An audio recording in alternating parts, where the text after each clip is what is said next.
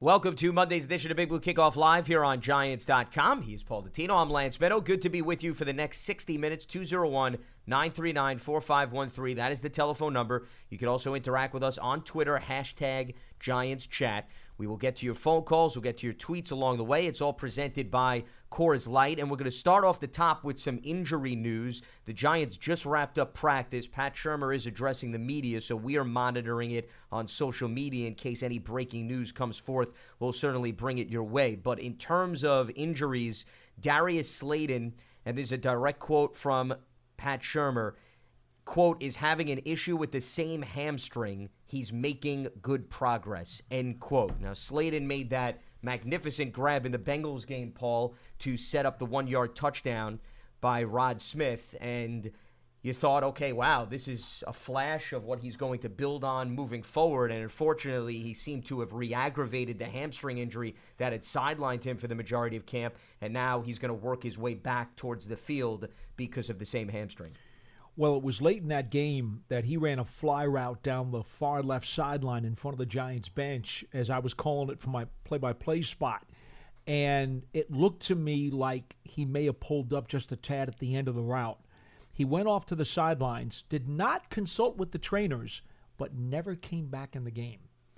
And I kind of put a yellow flag up in the back of my mind that, okay, I don't think that's good. Something might not be right there. And then yesterday he came out to practice and apparently definitively did tweak it somehow, some way. And so that's why he was over with the bikes today. It's a setback. There's no question how much of a setback it is. Boy, with the 53 coming up a week from Saturday. Actually, it's this Saturday. It's not even a week from Saturday. We're already in Patriots week. I've lost track of the time, folks. Well, they all blend together. They really do. With the 53 coming up on Saturday, I don't see any way he's not on the 53. But he better not have any further aggravations over the course of the next few days, because if they feel like they really need to, quote, shut him down, you got to wonder about what you're going to do with him.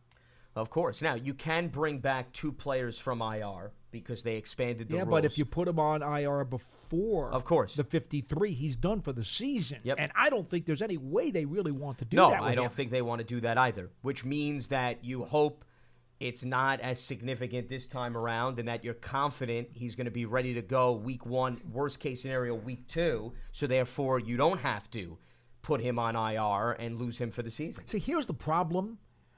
Even if it's a 2 to 4 week thing, let's just say for argument's sake, and I'm being totally hypothetical, folks, so please don't take this as factual, but if he's going to miss, let's just say up to a month of time, well, you're already down tape because of the suspension. And that's what, to me, makes this complicated, by you bringing that up. It makes it sticky. Yeah, you're already knowing Golden Tate's out of the equation for the first 4 games. Can you afford, Paul, to put somebody else on the 53 who is in jeopardy? And this is just me speculating. Right. For all we know, hopefully he's ready to go. His status is uncertain. I think that's fair. No, 100%. So if you roll the dice, you put another wide receiver on the 53 who's iffy about whether or not he could get through the 4 games that you need him for to help fill the void left behind by Tate. Do you want to put yourself in a position where you're really only playing with 5 wide receivers and then, God forbid, Paul, one of them gets hurt, then you all of a sudden need to play the mathematical equation out. Now, and that's not fun. To be fair, you'll have 6 receivers on the 53, and you'll always inactivate one of them.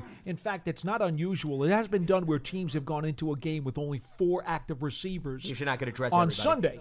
So you could probably, it's cutting it close, but you could probably carry him for the first few weeks as the 6th receiver and not give him a jersey on Sunday. You could probably do it. No, but boy, you're not you. giving yourself much room. Well, and that's where I'm getting at. The point is, God forbid somebody else gets banged up. Yeah, it's games, a slippery slope. Then you're going to need a guy like him. All right. And if he's not available, becomes sticky. Let's just hope it's not that big of a deal, and he doesn't necessarily play in New England, but feels good enough that they don't have to make a move with him. Let's just hope that that's the case. Absolutely. Now, the other injury of note is Sam Beal, who did return to practice the other day and was taking a step in the right direction and wasn't very much involved today. So that's something that Pat Shurmur, as I'm reading through Dan Salamone, our colleague's tweets, I haven't seen anything from Pat Shurmur on Sam Beal and whether or not there's anything to be concerned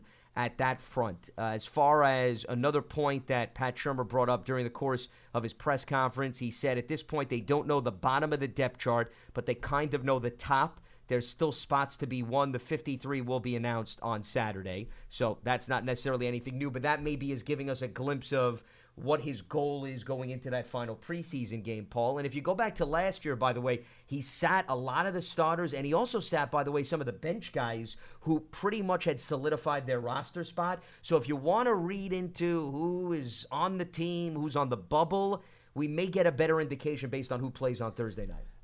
Here's the problem. There are so many battles on the back of that depth chart, and it's with quality players, okay? You're right.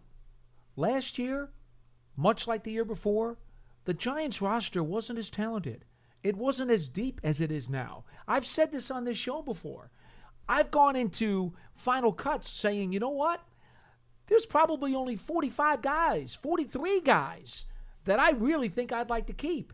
And it's like, all right, fight it out for the last 10 spots because I don't have conviction about any of you. I have felt that way before. I'm not saying the coach or the GM did. I don't want to put words in their mouths. But for me, looking at it from my eyes, that's what's happened in a lot of these last few years with the Giants. I don't see that happening now. I look at this roster of 90, 89 actually. They're operating Correct. one Damari short right Scott now. was with. I could see 60 guys that I actually want to keep. I'm not giving away roster spots on the back end. There's 60 guys I want to keep on this team, and it's not going to happen. So here's the problem. You can't rest guys who you, quote, think clearly have a roster spot won because there are so many battles with guys who are on the edge and on the bubble. Not because they're on the bubble because they're not very good and maybe they don't deserve to be here. The problem is they're on the bubble because the guy who's fighting for a job against him may turn out to prove to be better. Well, the competition at that The position. competition is too good right now that you can't just differentiate guys on the back of the depth chart and say, okay, those guys are fine. No, the competition's too tough. I'm with you, but that's a good problem to have, though, at the end of the day. Oh, it's a great problem to have. So Yeah. that's why I don't know that Coach can afford to rest as many of those so-called locked-up depth chart guys as he has in the past, because those guys are still fighting for spots. And if you do that, you just put yourself in a further quandary.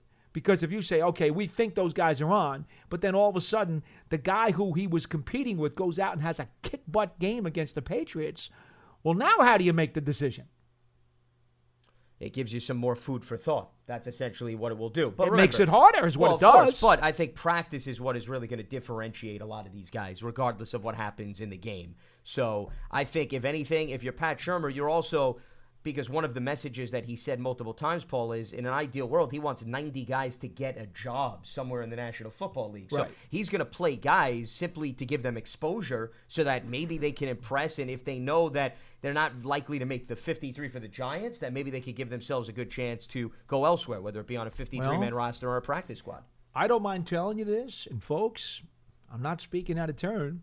From a selfish perspective, I'm sure that Coach and his front office people would love to have some of these guys immediately return to the practice squad. Because, as Absolutely. I said, it's a 10-man practice squad, right? So you got 53 plus 10, 63 guys you can kind of tie a rope to. Ultimately, when your practice squad is named within the first day and a half afterwards. But here's the problem. Because the competition is so good at some of these spots, a bunch of those guys who you want to keep as 55, 56, 57, 58, you know what? They're going to get claimed. You may not be able to bring them back to the practice squad and tie a rope to their legs. Those guys are good enough to play in the league.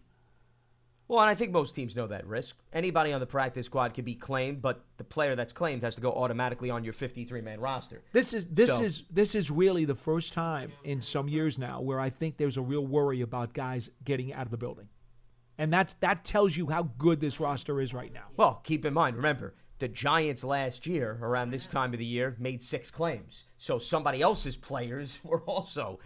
And what does that tell you about the roster the Giants had at that point? Yeah, well, that's why, if you recall, Pat Shurmur was actually asked a question. I think it was the other day, Paul, where he was asked by somebody in the media, do you anticipate being as active on the waiver claim? And he said, well, listen, we don't know what's going to happen, but he says it's unlikely because, in fairness, they have turned the roster over immensely since Dave Gettleman and Pat Shurmur have taken over. So now I think it's fair to say they've got a better grasp of the roster. They have a better feel for the guys. So, yeah, if they make 6 waiver claims, would I be stunned? No. Would I be surprised somewhat? Yes, because you figure you're at this point in time where you've brought in the type of players that you want, that you've had time to evaluate. Well, at this point, this team is on the up, and other teams' discards will not be as attractive to you. Unless, of course, there's a notable surprise, and every year somebody's let go that nobody ever Could anticipated. happen. So we Could can't happen. rule that out. But the volume, I guess, is what I'm talking about, would be big surprise if they went out and were as active with 6 claims. 201-939-4513 is the telephone number. Hashtag Giants Chat on Twitter. It's all presented by Coors Light. Let's open up the phone lines as we start the festivities off with Big Ed in Maryland. Big Ed, welcome to Monday's edition of Big Blue Kickoff Live. What do you got for us? What's up, guys? How y'all been, man? It's We're been a doing long all right. time. Yeah, long Why? time no speak. Where did you go? Man, I had to go deal with a whole lot of stuff, man. Well, I hope everything is. I had to crawl underneath all the rocks and everything, man. With a 5-11 record, I was crying underneath the rocks. I man. just hope that you're okay now and the sun is shining on you. That's right. It is sun shining on all of us. This is so beautiful. What a season we're going to have. This is going to be so awesome.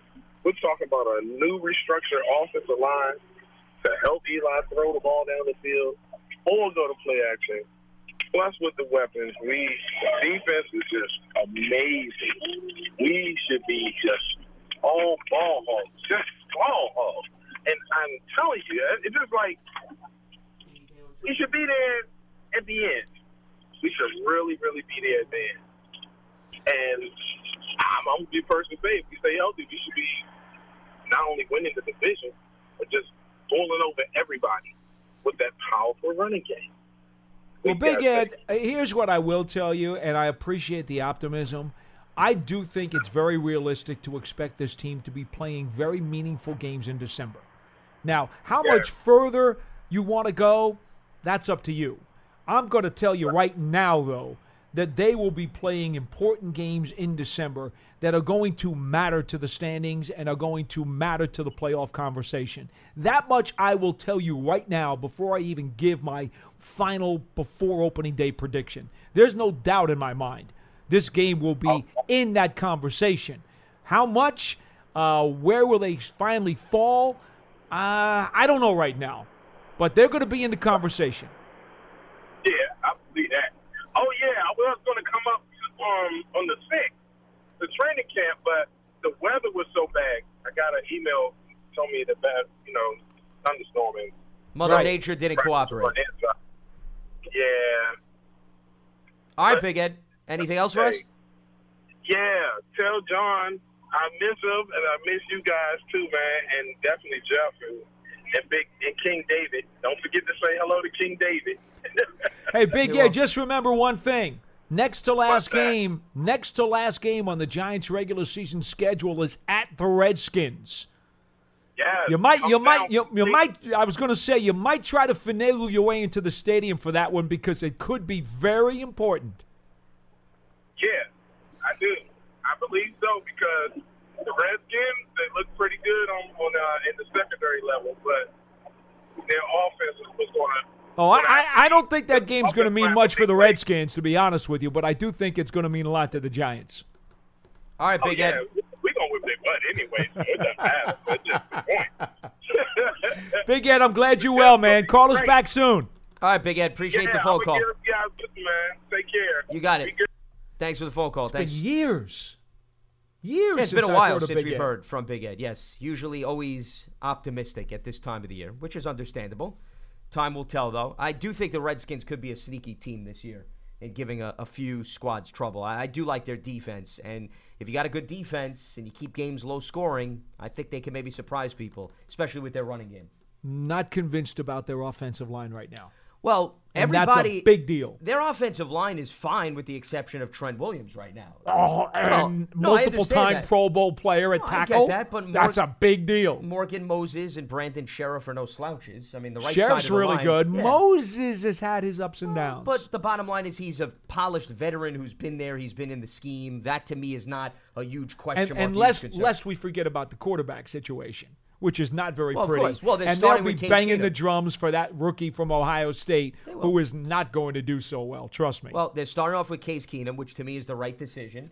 There's no rush to put Dwayne Haskins on the field, and we'll see what happens with Case Keenum. But I think a lot is all dependent on that run game, because no matter who's the quarterback, they're going to have to be able to pound the football with Adrian Peterson, and Darius Geis now is back and looked good, actually, in the last preseason they game. better So hope Geis is we'll looking see good. whether or not he can hold up this Because year. at some point, Peterson's going to get old, and it may very well be now. Well, but I don't think they are going into this season thinking Adrian Peterson's going to be the lone workhorse. I think they want guys like Geis and Chris Thompson to be mixed in. The problem is last year they had so many injuries at the position they had to lean on Losing AD. Jordan Reed's a big deal.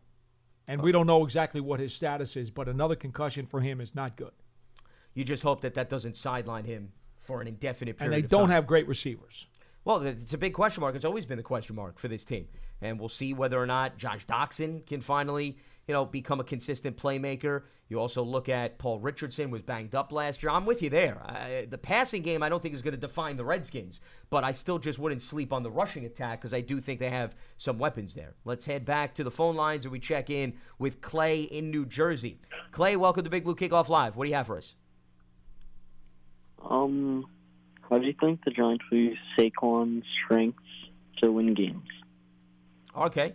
We appreciate the phone call, Clay. Thanks so much for weighing in. Well, I think they're pretty much going to try to piggyback off of the strength that he showcased last season, Paul, and his ability to catch the ball in the backfield, his ability to create something out of nothing. You hope with an improved offensive line, the holes are a little bit larger this season for him to work with, but I don't think they're going to dramatically change how they utilize Saquon Barkley. We know what his skill set is, and you want him to just continue to hold up and be that productive player. So he's going to be as much involved in the rushing attack as he is in the passing game. I don't think he's going to get 91 receptions this season, Paul, but I also don't think that they're going to completely eliminate him as a receiver, because you get him out in open space, you know he could create something out of that. I think you will see much more empty backfield with him actually lining up outside in a shift situation and going deeper downfield to catch those passes. I did a show with John about a week or so ago.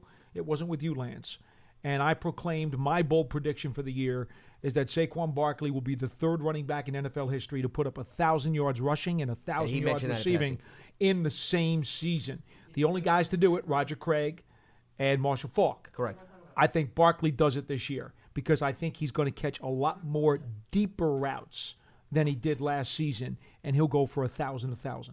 Well, we've seen him run the wheel route. I remember in the Houston Texans game, if memory serves me correct, he converted a big third down and helped seal that game. So he's got the capabilities of stepping on the gas and going down the field.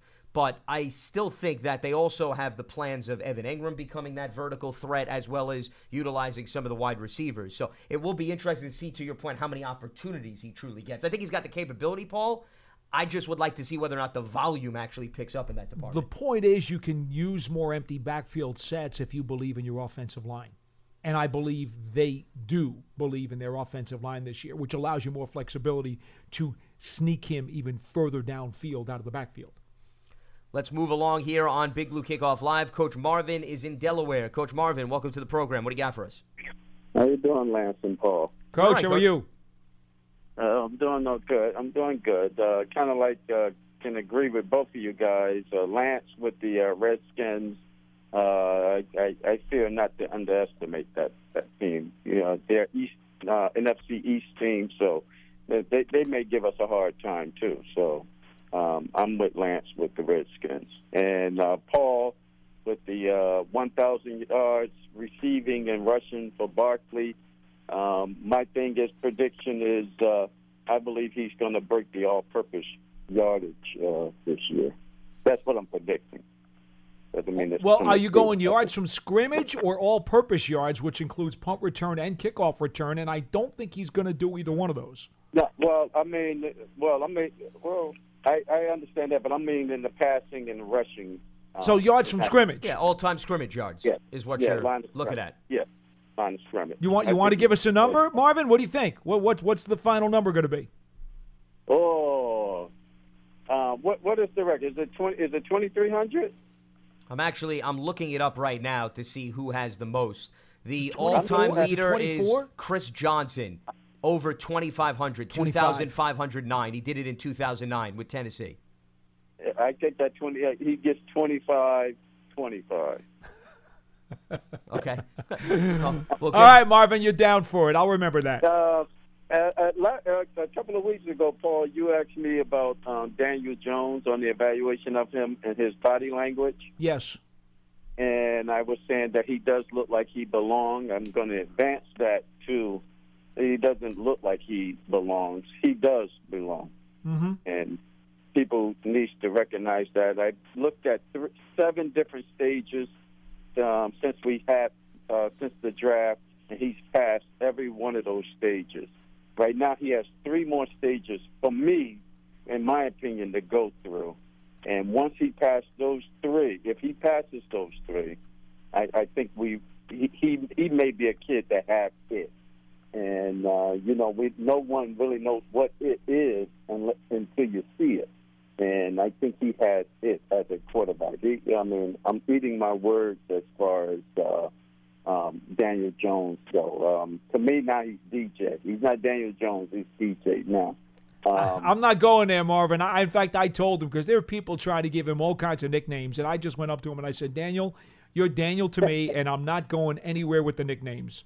Yeah, that's fine. That's fine. But sometimes your play earns you that respect of a nickname. But it's only one person that actually knew this, and you have to give it to him. This Dave Gettleman.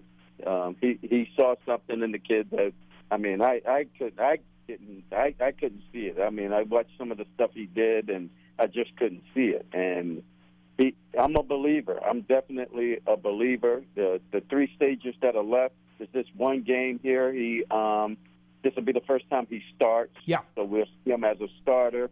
And as long as he can maintain what he's done in the 3 games he's done so far, that will be a check mark for me. The next one would be him playing in a game itself and see how he does in a game that counts.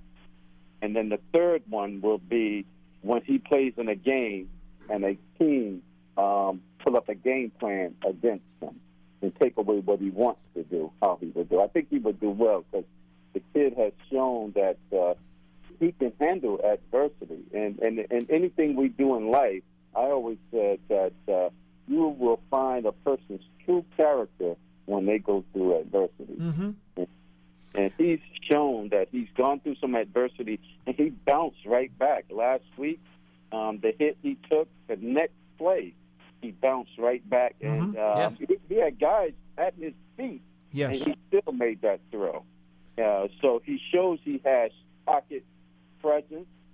You have to have pocket presence and have pocket awareness. Those are 2 different things.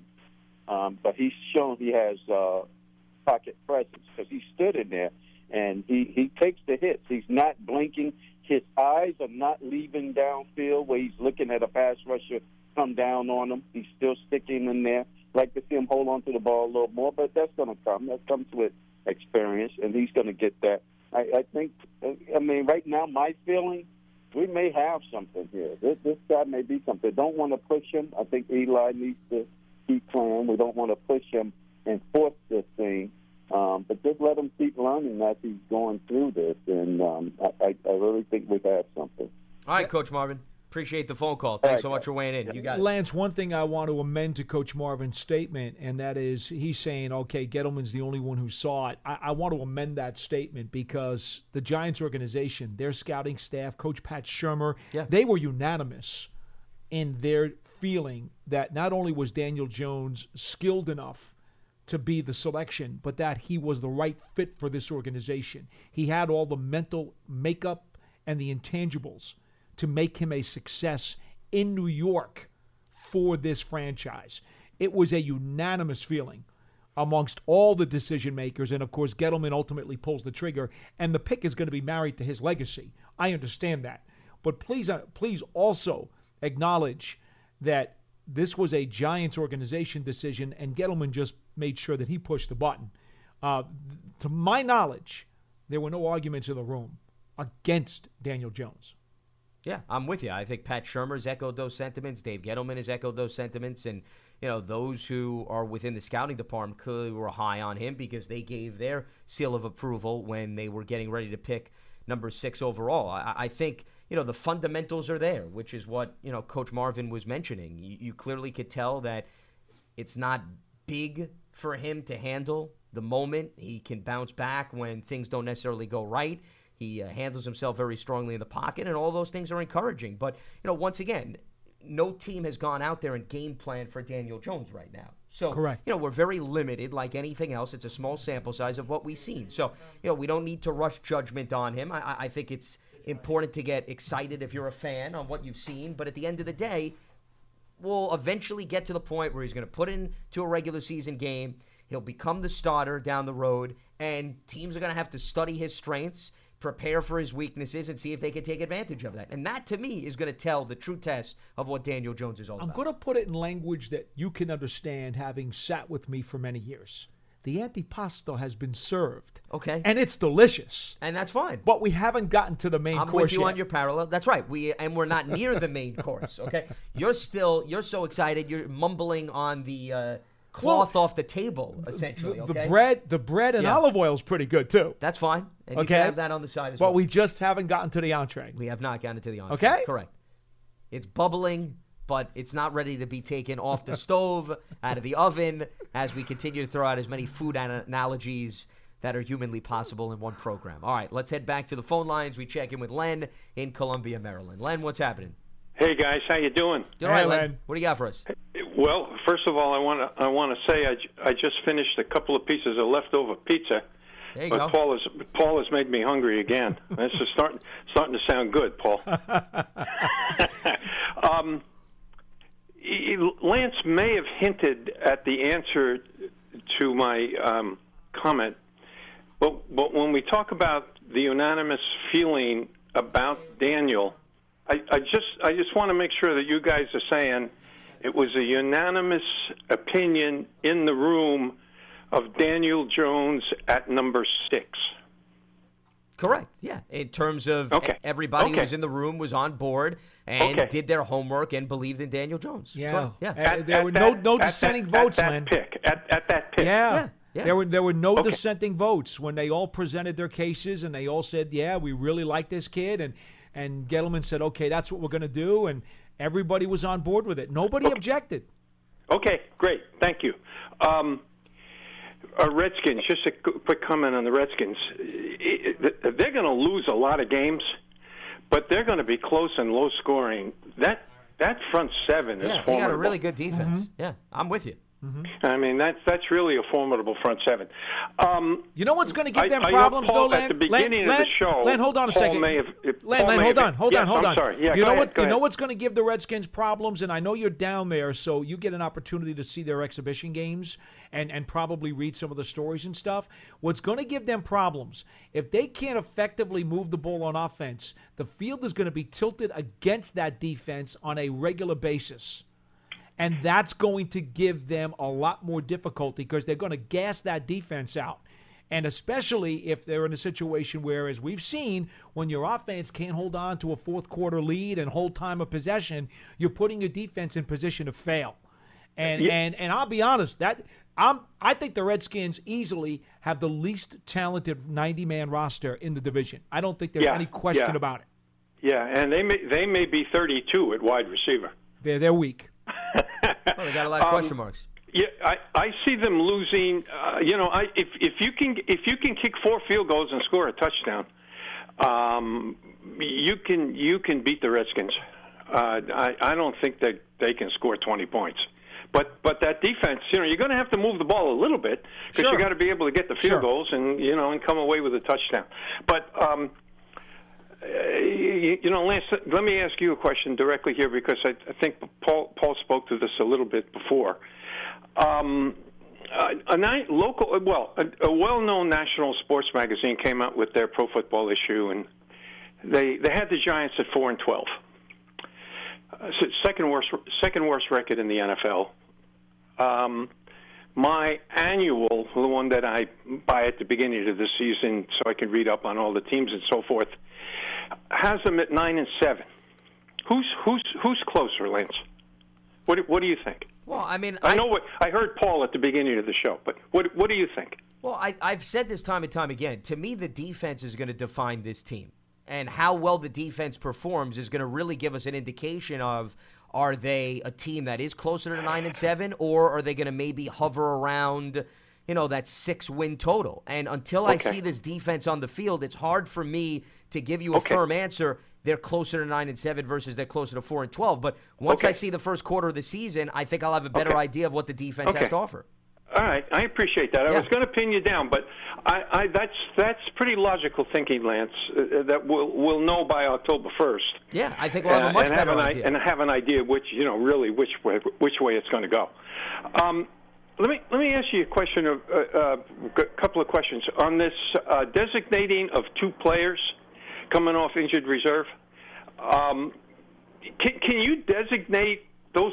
A player at any time in the season. In other words, if somebody, you don't have to do that week one. No, you do not have to do that week one. You do not. You can announce it in November that you're bringing this guy back. Yeah, they eliminated that rule where it has to be done at the beginning of the season. So if you want to wait and see how a guy performs in his rehab, the only thing is, remember, you got to wait a certain amount of weeks till you can actually bring a guy back on. Like, you can't put a guy on IR after the 53 and then bring him back in week 2. He's got to sit out X amount of weeks. That's a good point. What is it? I want to say it's. Is it 6 weeks? I think it may be. I thought it was about 8. Yeah, I thought it was 8. I think it's about 8 weeks. But the other stipulation, Len, is that you can't do this with a player who was IR'd before your final 53. Yeah, okay. He's got to be on your 53, and then you can make the move with him. Okay. Yeah, here we go, Len. Before you talk, I got it right here. Players must remain on IR for 8 weeks before being eligible to rejoin their teams in Week 9 via the IR designation. Yeah. Okay. All right. Very good. One of the players, Paul, that you may be talking about that, was sitting there at 54, 55, who a lot of other teams might really be interested in, is Big George, the tackle from Kentucky, nursing, if I can use that word, that concussion, which must be pretty, must be pretty bad. What are we going to do with Big George? He's IR for me, Len. I don't have him even on that 54. He's not in that ballpark for me. To me, it's an easy decision. He's IR. He redshirts for the season. You think that's what they're going to do, Paul? That would be my suspicion right now. I mean, he's hardly had any work during the preseason, and he's still in the protocol. Too, by the way. He can't even practice right now. He's in protocol. He can't practice. It's only so much they have to evaluate. How can you even think about him being able to contribute this year? Well, the only reason I was thinking about it is because they haven't done it yet. Well, there's no point. I mean, if it's so obvious that this is the situation where he's in, is there something where there's a benefit to the Giants to waiting until Saturday to put him on IR? Then, I mean, why not today? Why not last Monday? Because the only reason you would do it now is if you felt you needed that spot immediately to grab somebody who's on the street. I got you. Okay. And I'll be honest with you, Len. If you looked at the tackles who are on the street right now, you would not want to talk to them either. Well, it's mainly a roster spot opening. I mean, that would be the benefit of putting him on IR. Hey, training camp went fast, and it did. It's almost here. I guess I'm looking forward to the Patriots game. I'm really kind of looking forward to Saturday and having them, having them make these decisions, and we see what the first 53 looks like. As a fan, I can't go below 8 wins. I just can't say it. I can't say a number. Well, you don't have to pin any number on it right my now, minimum was, as a fan, is always 8 wins. But I think that's logical. And you know what? If it's 7, it shows me some progress. But I want to go on record now. If it's only 6, man, I'm going to be disappointed. I don't care how good they look, and I don't care who's playing quarterback. If they come out of this with only 6, I'm really going to be disappointed. All right, I think the schedule's favorable. I think the roster's favorable. I think it's time for make a significant move. All right, let's go, Len. Giants. Thanks for Appreciate taking my the phone call, guys. You got Thanks, it. Len. Thanks for weighing in. Remember, you're not just playing against the NFC East. You're playing against other divisions, which are also looking to get to the playoffs and improve. You can't look at the Giants based on the NFC East. And there have been years, by the way, where a team has gone 5-1 in the division. The Cowboys, I was looking this up, okay, the year that Zeke was suspended, Paul, Right. in 2017, Dallas was 5-1 in the division. Yeah. They still did not make the playoffs because they only won 4 games outside of the division. So, as opposed to just assessing what you think the Giants look compared to the Eagles, the Cowboys, and the Redskins, they also need to tackle a number of other challenging teams. But you know what, such Lance? as the NFC North, which is one of the deepest divisions, I would argue, in the NFL. Yeah, but they also play the AFC East. Correct. But So, that doesn't mean that you could just afford to lose to the NFC Here's North, what I though. will say.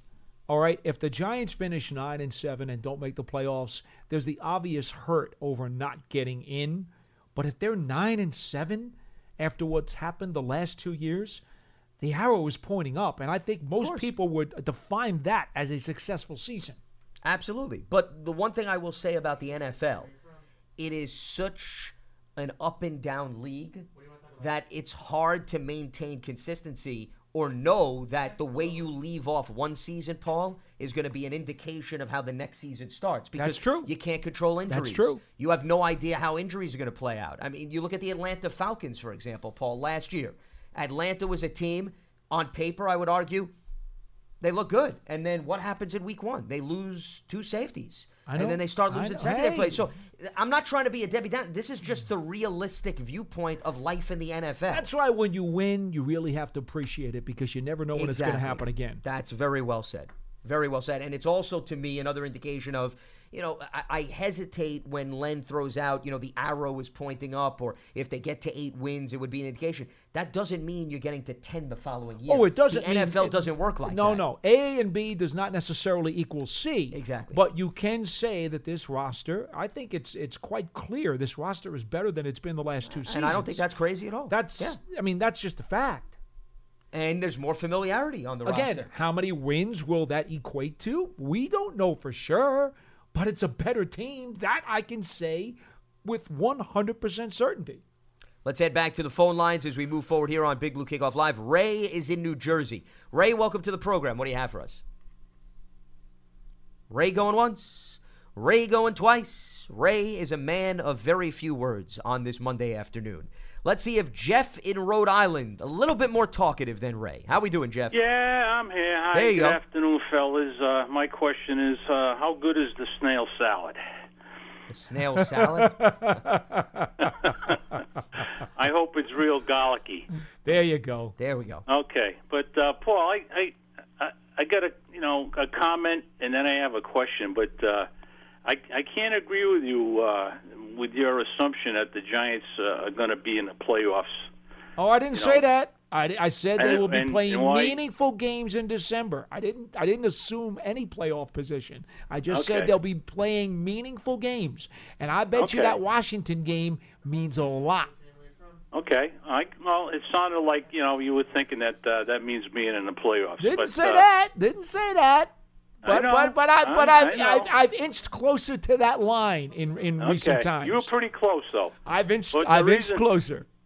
The reason I'm He's saying excited that about is the snail in my salad, mind, that's why, so. This is how I see the Giants. Okay. Yeah. I think the offense is going to be pretty good this year. I think the offense will be okay. But in my mind, I think Dave Gettleman has had 2 pretty good drafts in a row. I don't think that enough quality talent has been added onto the defensive side of the football team, and unless they hold up their end of the bargain, the Giants aren't going to get a sniff of the playoffs. What's your biggest concern, Jeff, on the defensive side of the ball? Where exactly? I just wondering where the playmakers are going to. Who are the playmakers? I can only you guys see the practices. I don't, so obviously you know more about the players and see more than I do. I can only go by what I've seen in the preseason games, and I try to read everything I can possibly get on the Giants. But of course, pressuring the quarterback has been the big problem with this team. And so has, frankly, stopping the running game of opposing teams last year. We didn't do too very well there. Can I get you to amend your statement just a little bit before you go any further? I do think the Giants need to add another off-season load of talent to be a bona fide, legitimate, hey, this team's going to the playoffs and they can contend. I absolutely agree with you if that's the litmus test that you're trying to meet. I would say right now they have added a significant amount of talent that could tickle the playoffs. My question isn't about the amount of talent that they have on defense. It's about the inexperience and the newness and the mixture of players that they have on D, and that could lead to problems with cohesiveness. But as far as raw talent, my goodness, if you've been out here every day watching training camp, you could see there's a lot of talent out here. Well, like I said, I haven't been to any of the practices. You guys, you see them all the time. I agree with you that I think Dave Gettleman has to have another grade A draft in 2020 to make this team a little bit more legitimate. No question. But I'm still not. I hope I'm wrong, but I'm still not seeing it on the defense in regard to who the playmakers are going to be.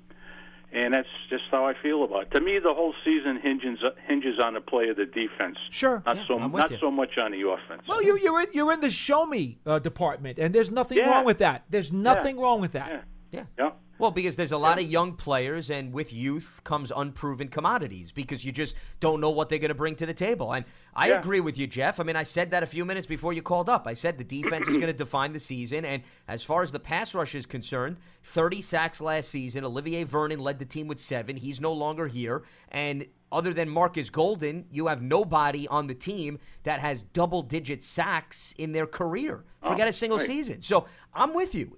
There's a lot of question marks hovering over that facet of the team, which is why I want to see the first quarter of the season to see maybe somebody surprises and maybe one of these young guys is going to step up, such as O'Shane Ximenez, who's looked good at times in the preseason. Maybe he's a guy that makes an unbelievable transition, and that helps fill the void that they need. Oh, yeah, believe me, I've been following the Giants. I've been a loyal fan for 50 years, so I want to see them do well every year. There's no doubt about that. But we'll see how it plays out, guys. I just hope the defense can get in there and hold up this side of the bargain. That's what I'm hoping. So I got it, Jeff. Appreciate the phone call. I'll talk to you later. Yep, you got it. And I don't think that's a crazy statement at all. No, we have said on this program multiple times that the pass rush right now is the biggest unproven question mark that needs to be answered. And that's a pretty big one.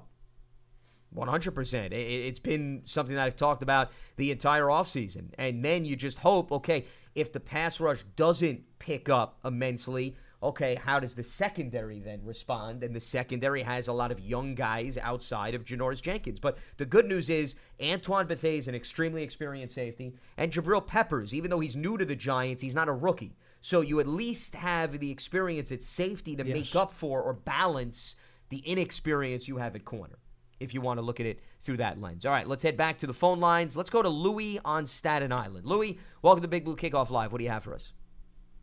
Hey, what's happening, guys? Hi. Doing all right, Louis. Just want to touch on the roster a little bit, what you guys think about a couple of guys making the team. Number one, Lauletta. You guys think he was going to make the team or be a practice squad candidate? I think it's an interesting conversation, Paul, that quarterback position, because, the more and more I also look at what Daniel Jones has done, does that convince Pat Shurmur that he's confident in maybe going without a veteran backup or an experienced backup? Because I am coming around to the idea that maybe they only keep 2 guys. I agree, Lance. I don't think 3 is a lock even. I think 2 is a very real possibility, and then if you're going to keep a practice squad guy, well, it's going to have to be Lauletta. I don't think that Tanny's eligible. Ineligible at this point. So, so the question really isn't about do you keep Tanny or Lauletta. The question is, if you're going to go 2+1, it's got to be Tanny.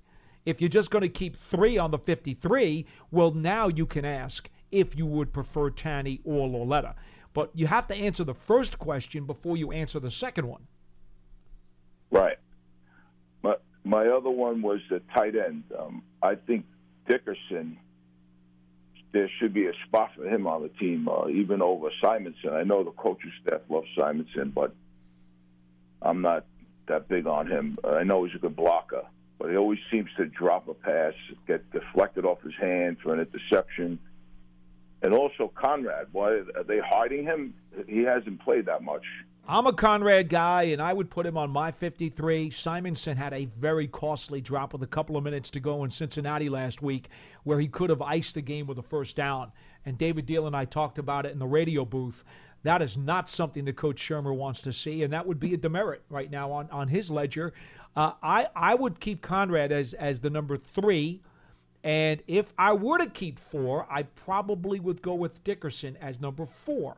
But I'm not probably going to keep 4 on my 53. I think I'm going to keep 3. Well, Simonson also had the costly drop against the Jets, too, in He the did. first preseason game. I got to run and take the MSG you show. take care of Folks, what you got to do. good to see you. Absolutely. I'll finish out the show, Paul.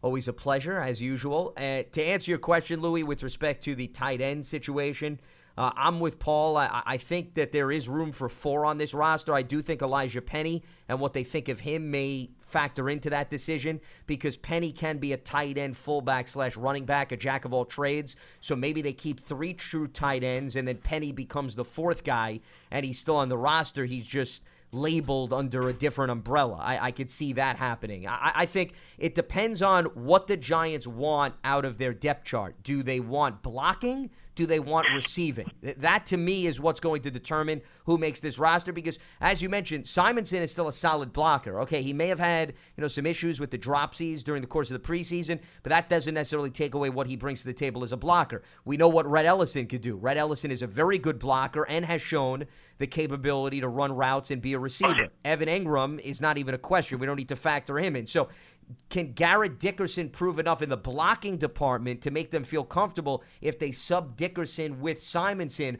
Are they getting the same type of productivity? That's what I think they need to ask themselves. Dickerson's also eligible to go on the practice squad still. So do they also ask themselves, if we put Dickerson through waivers, is there a good chance we're going to get him back on the practice squad? I think how they answer those questions is going to ultimately determine who gets that 3rd or / 4th spot at tight end. Right. And lastly, I don't want to take up too much of your time, but you're good. They have to cut Nate Stupar.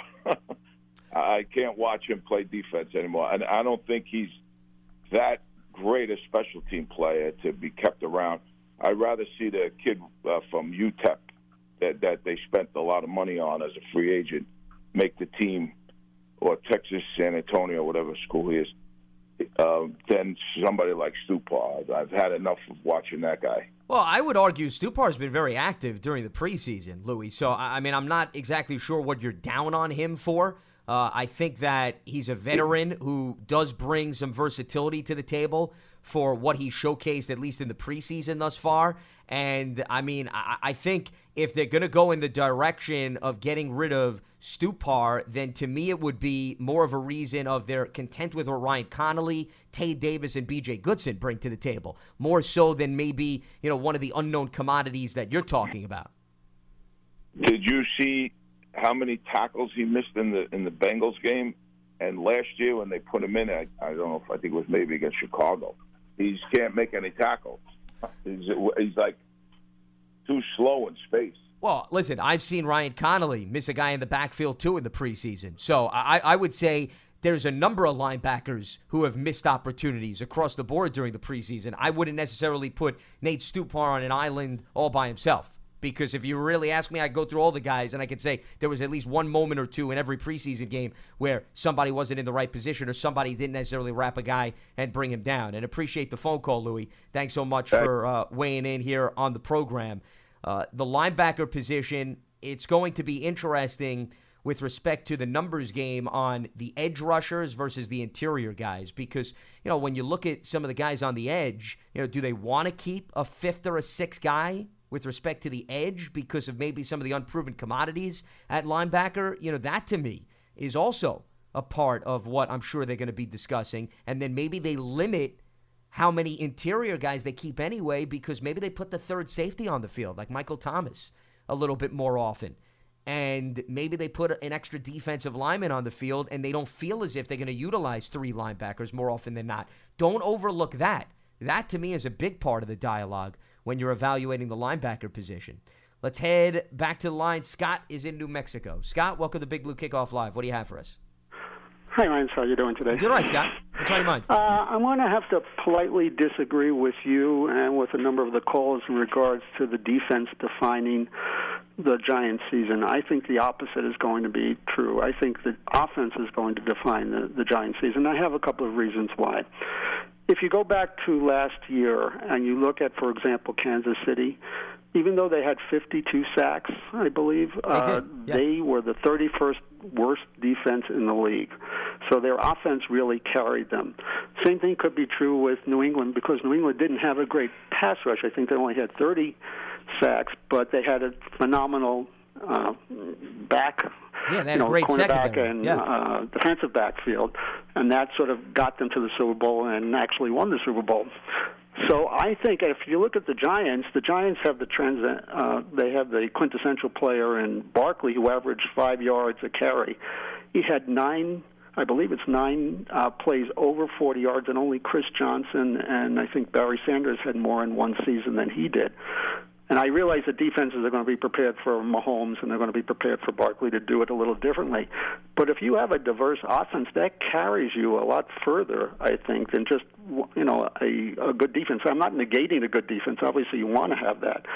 But in today's NFL, it's really the offense that can dominate. So I was wondering what you thought of that, and do you think I'm off base by stating something like that? Well, you need to be able to score points in the NFL. I don't disagree with your point, but in fairness, Scott, if you look at the last few games of the Giants season last year, they were scoring points and they still weren't winning. For example, in Indianapolis, they scored 27 points. They didn't win that game. Against Dallas, they scored 35. And the Cowboys, by the way, had absolutely nothing to play for in that game. And they still didn't win the game. So I guess what I'm pointing at is I don't disagree with your assessment. You're right. If you have an explosive offense, you can get away and cover up deficiencies on defense, which Kansas City did, which even the Pittsburgh Steelers did, because the Steelers also had 52 sacks. But at the end of the day, when it comes down to late in the season and your offense may not be putting up 30 a game or the sacks may not be piling up, you have to be able to get fundamental stops on the defensive side of the ball. And if you don't do that, you're going to put yourself in a very precarious situation. Offense can get you to the playoffs, but defense wins you championships. There you go. Yes, I just avoided the cliche in terms of my answer. Did you have everything you got, Paul? You sure you don't want to stop by a few more times? All right, go ahead, Scott. I'm listening. Yeah. I just wanted to get a comment, and I appreciate the retort, but I wanted to get a comment of what you thought about the situation, not related to the Giants, but with the retirement of Andrew Luck. A lot of players always are going for the big monies all the time, and there's been a lot of obvious negativity with that. But is he sort of an example of why you go for the big money, because your career is so short? And obviously he's walking away, I think, from $58 million, even though he's going to get a signing bonus of some sort. So he's not going to be suffering. But is this a great example to show why players do what they do? And I'll take your answers off the air. All right, Scott. Appreciate the phone call. Thanks. Well, I think that's part of the rationale why certain players hold out, because it's non-guaranteed contracts in the NFL, specifically running backs in particular. They know their shelf life is rather small compared to other players, so they want to be able to cash in early in their careers when they're in their prime. I think that's at least maybe when the running back is coming from.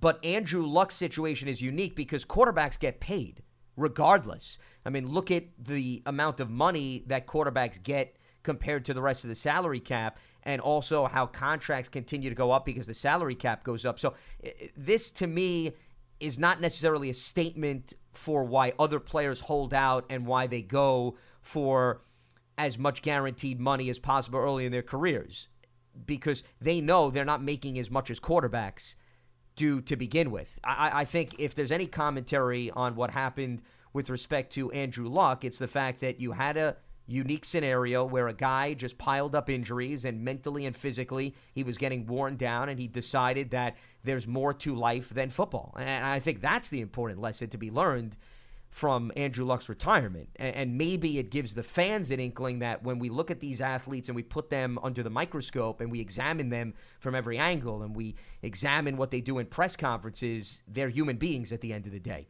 And they sometimes can't act like Superman and Batman and overcome sometimes the basic injuries because of what it's done to their personal lives or what it's done to their mental lives. So I think that, to me, is the biggest takeaway from what happened with Andrew Luck. I don't think it necessarily says anything commentary-wise on you're going to see players now be more aggressive in trying to get their money. They've always been aggressive because they understand they're non-guaranteed contracts. But quarterbacks in particular always eat up most of the cap space. And Andrew Luck, I don't think, was a financial situation. This was just more of he understands there's more to life beyond football. He has pursuits that he wants to go after, and he's content with that. And more power to him. It's a personal choice, and who is anybody else to tell him what he should do with the rest of his life? 201-939-4513 is the telephone number. Charlie in Portland, Maine likes to tell other people what to do with their lives, so I know what went in one ear goes out the other with respect to what I just said. What's happening, Charlie? Hey, Lance, is mano a mano or is Paul back? No, Paul is gone, so I'm more than content with handling myself in this conversation. Yes. Hey, I look, Shermer loves quarterbacks. He's not going to keep 2. He's going to keep 3. In fact, he said he'd keep 4 if he could. He did. He said that on multiple occasions, but that's also sometimes wishful thinking that he prefaced his comments with. He said he's a quarterback guy and he likes quarterbacks. That doesn't mean that realistically his wish is going to come true. Yeah, but the thing is Landeta would not be. Somebody would take him. He wouldn't be able to get back on the practice squad. I don't think you know that for a fact. I think it's possible. Well, I know the Patriots really liked him when we drafted him. Okay, but does that mean that just because players were liked coming out of the draft that they are all of a sudden overwhelmingly liked still after a year in the NFL? Plus, you also need to take into consideration who's on those current rosters for those teams that you're claiming really liked him. I think there's a lot of unknown to just assume that if the Giants put a guy through waivers, he's automatically not coming back to the practice squad. Well, I'm just saying I don't think he would. I think he'd be taken, and I don't think Sherman's going to just have 2 quarterbacks. He'll have. It's just going to be whether he wants.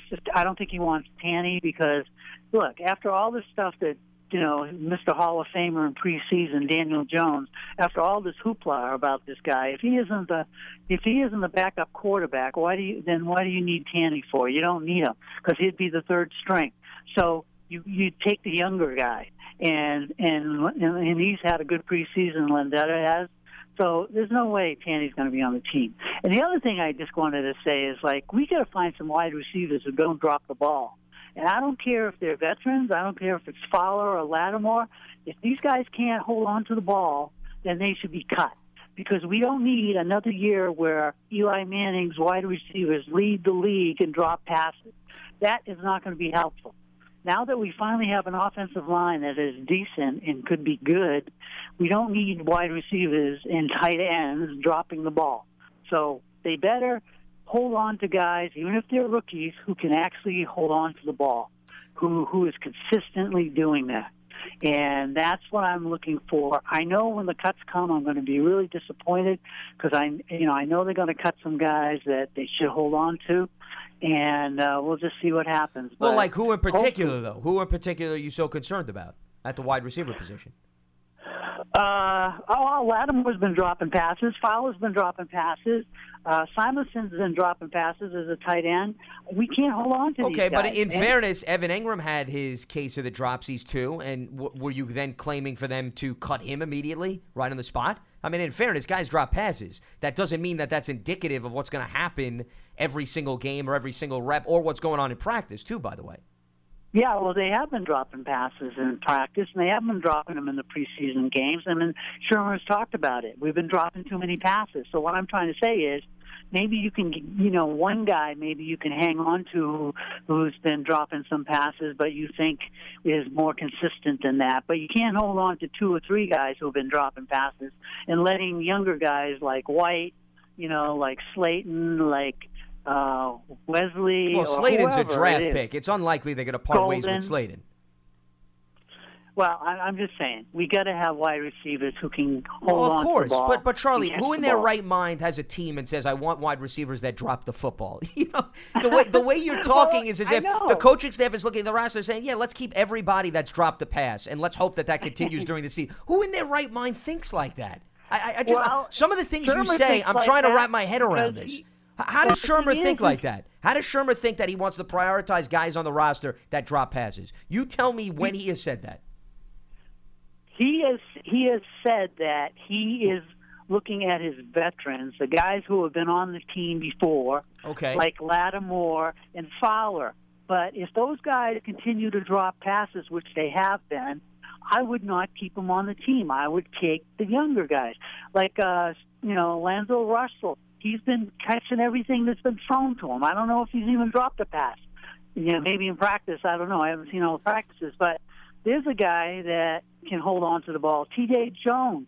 I mean, But all those he's guys like- are in the mix, I would argue, for a roster spot right now. I don't think any of those two names you listed are completely out of the equation. They're still very much alive for a 53-man roster spot. and they should be. But I'm saying I think he wants to keep the guys that were here last year in his system, like Lattimore. Well, because and experience, Fowler. because Charlie, experience matters. You're only looking at a wide receiver from one facet, in fairness. Comfort Yeah, but and he can have familiarity with the experience, but if system. he's dropping the ball, what good is it? Yeah, but you're judging. What you're doing is, let's face it, you saw the last preseason game, and you're right. Lattimore had 2 drops on that first drive, one of which was a potential touchdown. But that doesn't mean that Lattimore has been dropping those passes and those throws that have come his way all throughout camp, though. So you've got to be careful where you watch one series and you say get rid of a guy simply because you're annoyed that he didn't catch a football pass. They're not judging a player based on one drive, though. See, that's where I think you're missing I know. it. That's I all I'm agree saying. with that. But what I'm saying is I don't care if he catches them all in practice. He needs to catch them in the games. So that's what's the most important thing is catching them in the game, not in practice. Of course. There's no doubt about that. And they're going to take that into consideration and appreciate the phone call, Charlie. But I'm telling you that they're not dismissing the resume with respect to Fowler and Lattimore and what they gave the team last year and the fact that they're also familiar with the system as opposed to just saying, well, this guy had one rough series or one rough drive in a preseason game, and now we have to get rid of him. And remember, Giants fans should know this more so than any other fan base. Do you remember Victor Cruz?